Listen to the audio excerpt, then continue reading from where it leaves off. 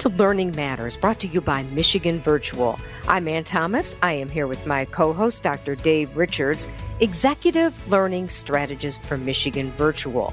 And Dave, on this edition of the show, we are going to talk to one of the top thought leaders on learning and the future of learning. You do not want to miss this conversation. Coming up next.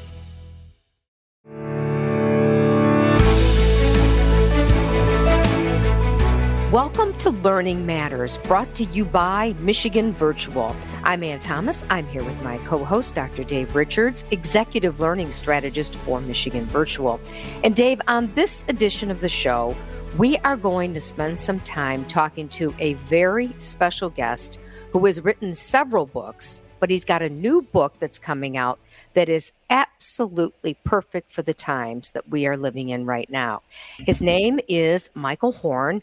He is a senior strategist at Guild Education, among a bunch of other things. He's got tons of experience in this area. The name of the book coming out is From Reopen to Reinvent, Recreating School for Every Child. It's coming out in July of 2022. And before we say hello to Michael Horn, Dave, tell our listeners just a little bit more about him. Thank you, Ann. I would say that the opportunity to have Michael with us today is an absolute thrill for me as a professional educator and someone who has read several of his books over the years. Clearly one of the top thought leaders that we have in the country in regards to learning, the future of learning, and really helping districts to think through how do we design new models for students so that every child has the opportunity to be successful every day.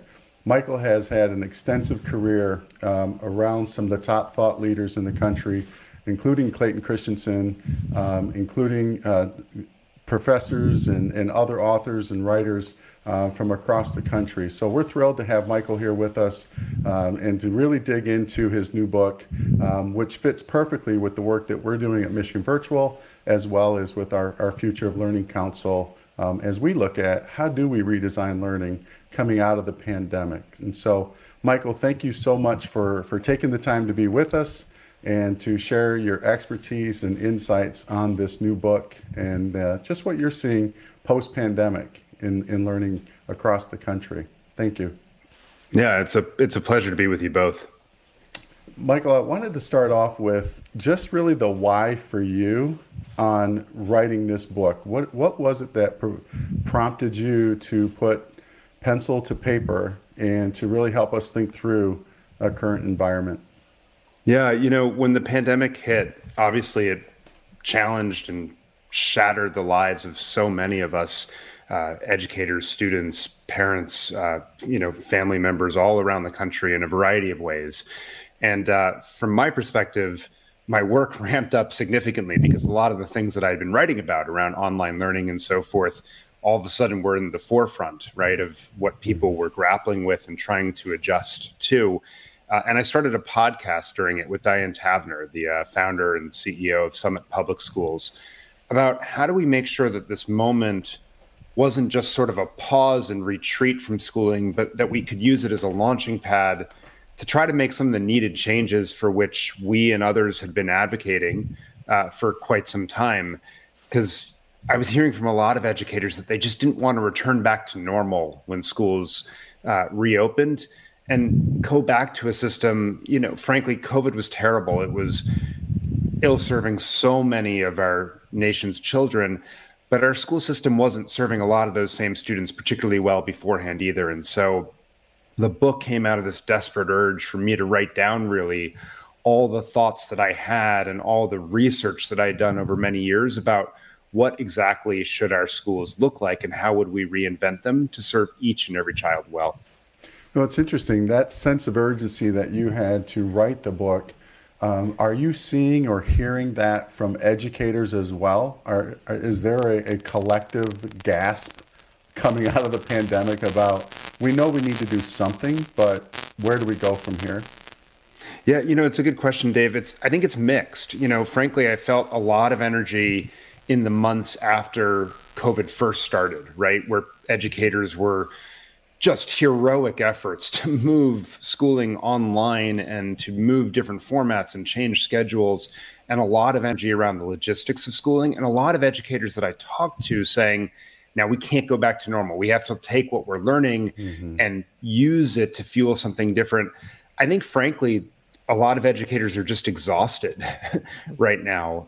They've been through so much, and parents now, all of the different preferences and needs that different family structures needed have come to the fore over the last many months. And I would argue those differences have always been there, but now families and parents feel very strongly about expressing those in ways that I think are important, frankly, but are also challenging to educators in the traditional sort of one-size-fits-all system. And that's created a lot of friction and exhaustion. And so my hope is that the parts of this book say, I know you're exhausted, but here are ways that you can carve out some separate areas where you can get the innovation started that you know and you want to do, but maybe you don't have the energy to, nor should you do all at once. And hopefully give zones where they can get out of the food fights that are, across education right now, to just carve out these places where they can do the innovation and start to help some students make some progress. It's interesting. We talk a lot within the Future of Learning Council about the opportunity to have organized abandonment right now, where you're really intentional about what are some things that we need to stop doing to create space and time to do the things that we should be doing, knowing what we know and understanding how this has shifted, that society has a very different ask of us as educators, as public school systems, as those that are lead learners. Within your book, you state that the pandemic isn't just a threat.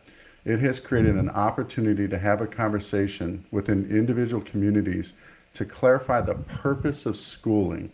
And I thought that was pretty powerful when you focus on purpose rather than just the role of schooling. There's a purpose to this work. Do you believe communities, as you mentioned, families, are ready to have that conversation around purpose of schooling? I think they are, Dave, because at least in the conversations that I'm having and the conversations that I'm seeing play out, I think it comes out of a frustration that they're not quite sure why, school exists the way it does, that they don't like some of the structures or some of the things that are taught. And my sense is that if we could go back to some first principles about what is the role of schooling in the community, we could help see much more clearly. There's a lot of agreement, I suspect, in communities on what the purpose is. There are some zones of disagreement, but we could be clear about where they are and where they, importantly, are not. Because I think sometimes in a lot of these fractured conversations, we're assuming that certain people think certain things when they might not, in fact, hold certain views.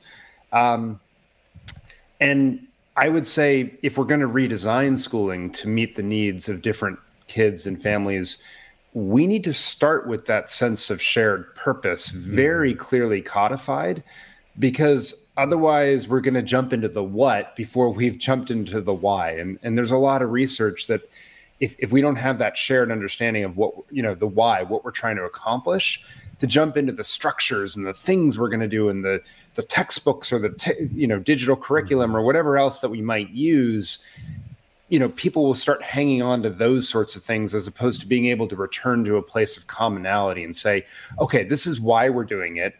We share that value. You want to do it this way. I want to do it this way. That's an honest debate and conversation that I can ascribe good motivations to both folks and then design from there. But without a real sense of the value and the why, it's really hard to design something productively or, frankly, to help people make progress with whatever you come out with on the other side.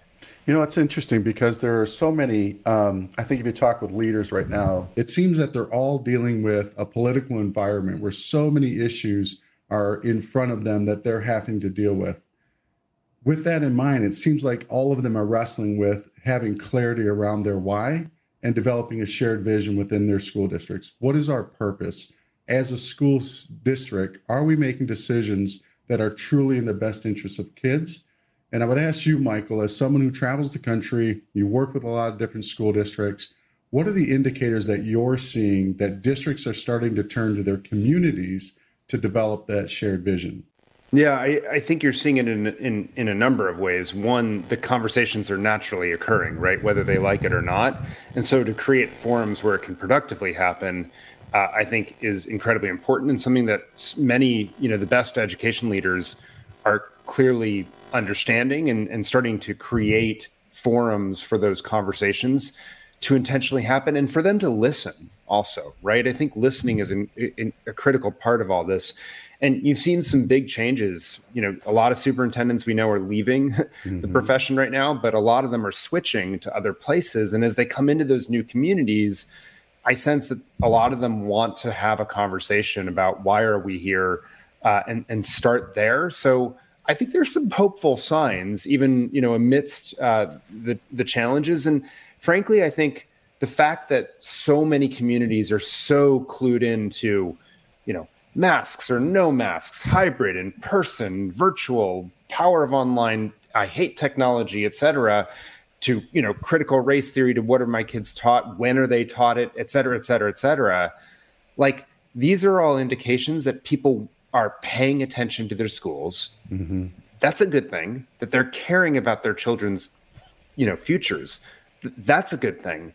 And how can we take the good of that and maybe come up a level to where there's a lot more agreement, I suspect, on what we really want to get out of this enterprise, for the individuals, but also for the communities and country at large. Michael, transitioning from a traditional model of learning to one that is focused on mastery is pretty challenging for a lot of educators. The barriers and opportunities in making that type of a shift from a traditional model to this new model, it's almost as if the pandemic exposed it, and now we have to figure out how do we rebuild it. And that's where I think the timing of your book is so valuable for the field as well. And let's take a quick break here. Michael Horn is our guest. He has a new book coming out, From Reopen to Reinvent, Recreating School for Every Child. This important conversation will continue on Learning Matters in just a few minutes.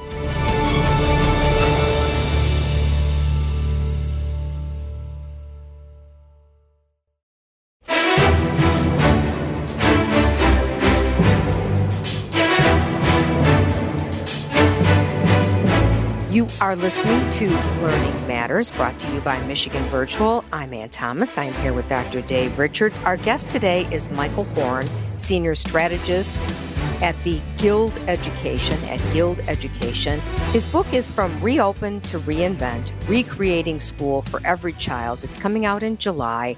A perfect book for the times, Michael Horn.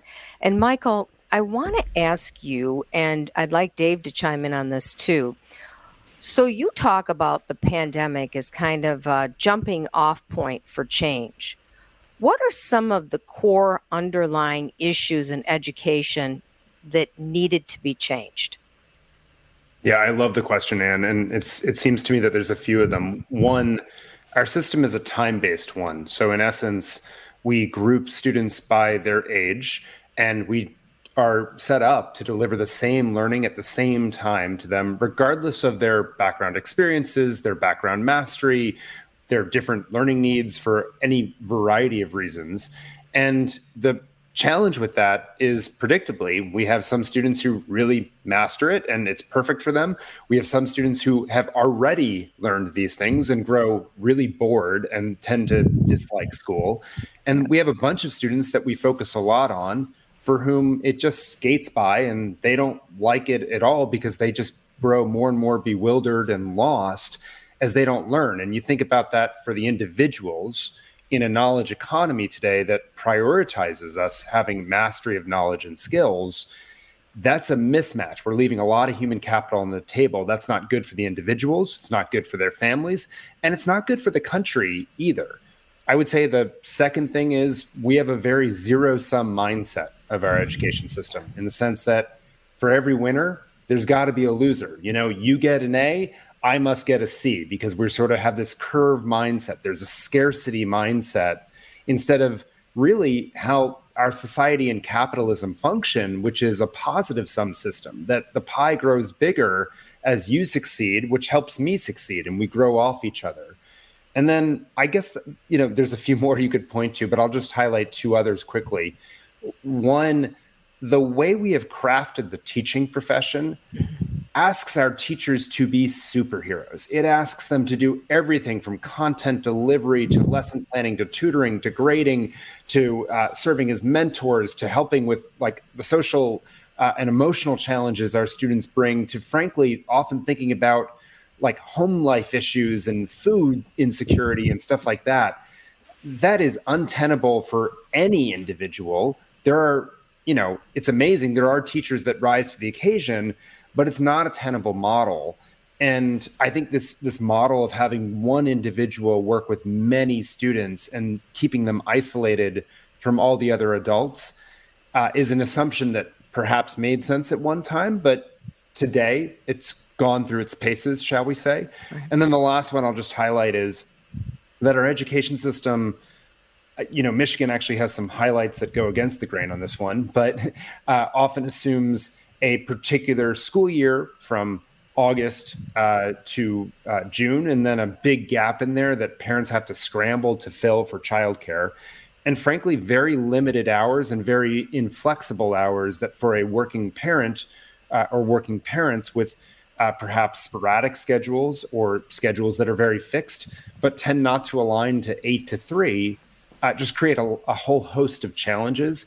And I think we've accepted that schooling has a custodial role, but I'm not sure we've designed schools with that in mind in an intelligent way that works for the parents, students, or the educators themselves. And Dave, I see you shaking your head in agreement. I'm sure you want to add in on these thoughts. Yeah, absolutely. Part of the challenge for me as a superintendent was realizing that every child walks through the hallway is very different. They're unique. And we've been challenged forever to differentiate, to really address every child's learning needs. But until you tackle time, until you have learning become fixed and time the variable, and that includes looking at grade levels and the role of grade levels. Why do we have grade levels? Well, it's the year the child was born. It's not an indicator of where they're at academically. Michael could be much stronger than I am in English and language arts, but he has to wait for me. He has to sit in my cohort so that we can be in band together, so we can play football together, whatever that may be. But we know that that's not the best learning environment for that child. So until we get to the place where we realize that we have to create a system that allows every child to move based upon their own proficiency and their own ability to demonstrate proficiency in a variety of ways, we're going to have a system where we keep dragging the legacy model forward. And that takes a lot of cycles. It takes a lot of resources to keep both alive. And I think that's where we're getting to that aha moment right now, where at scale, we're starting to think about, we can do this differently. And we'll talk with you, Michael, a little bit about that as well. Having district leaders gain that clarity on the design side. And one of the things I'd like to have you talk about is micro schools. It's a concept I think that's growing across the country, but it's something I wish I had known more about when I was a superintendent at the local level. Can you talk a little bit about micro schools and how you're seeing that grow as an opportunity? Absolutely. Micro schools were something that existed before the pandemic, but the pandemic brought them into sharp relief into our homes and news cycles as people frantically tried to pull together small groups of other families so that they could have some childcare while their kids would have some continuity of learning as well. And there was a whole host of different ways to do micro schools, or pandemic pods, they were sometimes called, or learning pods and the like. But I think the fundamental nature of it and what's consistent is it's a smaller group of students who have some sort of personalized learning, and often, but not always, mediated by technology in some way, shape, or form. And it's sort of some of the elements of homeschooling with its flexibility, some of the elements of the group and caring and custodial care that we've come to take for granted prior to the pandemic from schools, and sort of mushing them up, if you will. And it was really a private school phenomenon, frankly, before COVID hit. It was something that I thought was what I would call a disruptive trend for independent schools that were struggling. In particular, these micro schools were much lower cost. They were coming in, and I thought potentially could put out a lot of private schools out of business. Now they're all of a sudden part of the public education landscape as well. And we've seen many families in Detroit continue to have their own operated learning pods, for example, in micro schools. And we've seen some districts around the country say, hey, we think we can actually run these as well and create more personalized, smaller learning communities as well. And what's interesting is you're seeing it with pathways, where districts like a Kettle Moraine in Wisconsin really has designed 4 high schools under the roof of one traditional brick and mortar school. And they've done it with a micro school, but also by creating pathways where kids can go towards areas that they're passionate about in that learning. When you think about scalability, is that the distance that's shortest to look at a micro school versus I want to convert an entire 5,000 student district? Does this allow you to innovate without the disruption? I think it does. And it's for the reason you just said, which is it doesn't require us to overthrow every single thing that we've always done, or to ask certain families that maybe don't buy into the particular micro school concept to change something that is anathema to something they believe or something that works for their family. And third, it frankly recognizes that this isn't just true in education, by the way. In any venture, if you build something new from scratch that you've never done before, you are going to make mistakes and you are going to learn. And if to get it right, you're going to have to change and iterate and so forth. That's just the cycle of innovation that's required to really get something of value that nails what, the progress people want to make in their lives. And to ask an entire school at scale, an entire district at scale with several 100,000, many cases, students to flip essentially on a switch to something new, I think is unreasonable of anyone. It's going to naturally provoke a lot of fights and backlash and so forth. And the really neat thing about micro schools or schools within schools or whatever we want to call these smaller environments is that it gives a safe place to innovate with families, not on them, and to make some small mistakes, but not some really large ones, so that we don't blow through our political capital or frankly, our money, right? The actual capital of dollars in ways that are irresponsible, and sort of get these reps in so we can try it and figure out what works for students. Well, it's interesting. It's such a messy task to try to redesign learning, because you're talking about humans. You're not talking about widgets and changing millimeters on a tool. This is, impacts kids every day and staff members. I love the thought of the opt-in mindset, where if you can design choices, it's almost the Burger King way, have it your way. If you can design options and people can opt in, you almost de-escalate the impact on your culture negatively. And I think, what's that message, what's that advice you would give to leaders on how to have that clarity in such messy work, Michael? Yeah, I think that's the thing, that we ditch the one size fits all mindset, because it never worked for everyone. And now in a world where everyone realizes what their needs really are, it's really broken. And so instead embrace the fact that not only do kids, as you say, need personalized pathways through the learning, but the families do as well. And rather than fight that, if you can embrace it, then you can make sure that everyone benefits from it. And I think one of the big concerns, I'll name it, of micro schools has been, the equity question. Will certain families get it and others won't because of difference in means? Well, guess what? If the district embraces it and says this isn't a means question, it's a fit question, right? Mm-hmm. Then I think you can make sure that everyone is benefiting from these personalized opportunities and these innovations. And then you might have a variety of micro schools going on, and some of them might converge and grow larger over time. Some of them might stay forever separate. And frankly, that could be a good thing, rather than people opting out completely into a private school or homeschool or micro school of their own formation. And keep that cohesiveness around that a public school can provide. Michael Horn and Dave Richards, this idea makes complete sense. As a mother of 4, each one learning differently over the years, from grade school through high school, through college, through grad school. I mean, every child, each one, from the same house learning differently, this is just an awesome idea.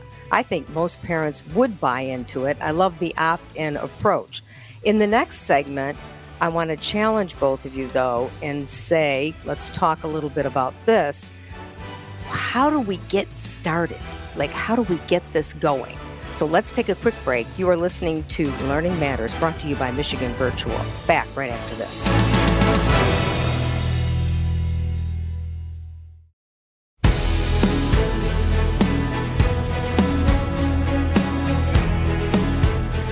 Dr. Dave Richards, really great conversation here today on Learning Matters, brought to you by Michigan Virtual. We're basically talking about reinventing learning and education. And I think it's a great idea, makes complete sense. But I want to challenge Michael Horn, Senior Strategist at Guild Education, author of a new book coming out, From Reopen to Reinvent, Recreating School for Every Child, coming out July of 2022. I want to challenge you, Michael, and say these ideas are perfect. It's what every parent should want for their child. How do we get there? How do we take the first step? What do we do? Yeah, I think the first step is really creating a separate team that has the freedom to rethink this. And it can be a small team. It can be a couple educators and an administrator and even one parent, right? It doesn't have to be a gargantuan initiative. In fact, I would say don't make it a gargantuan initiative, because that's going to invite a lot of blowback. And just have them start to sketch out, what's that purpose that we talked about up front, right? What are we trying to achieve here in this small community?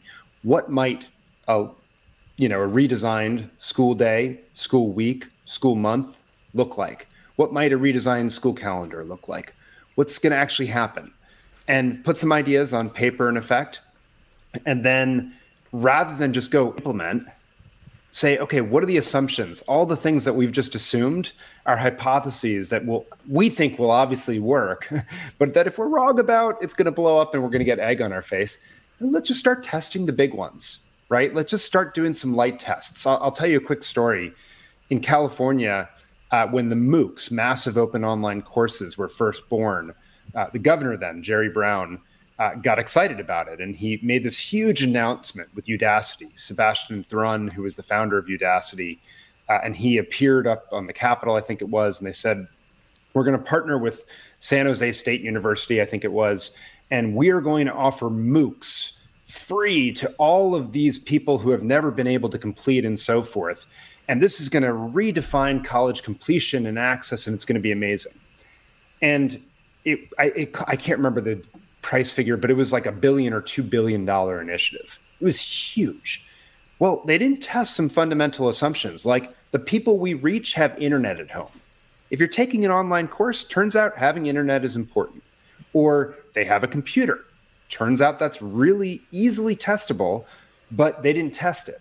And so you go through the list of things they didn't test, and by the end, the completion rate was, let's say, less than a quarter actually completed. I could have told you that in the beginning if they'd just taken those big, gigantic assumptions and tested them up front. Do the same here. Just some small, quick tests. Revise your plan, and then put it into action and start to continue to, evolve it. And start with 10 families, then try to move to 20 and 30 and so forth. Grow as you have success, not grow just because, you think it's what you're supposed to do.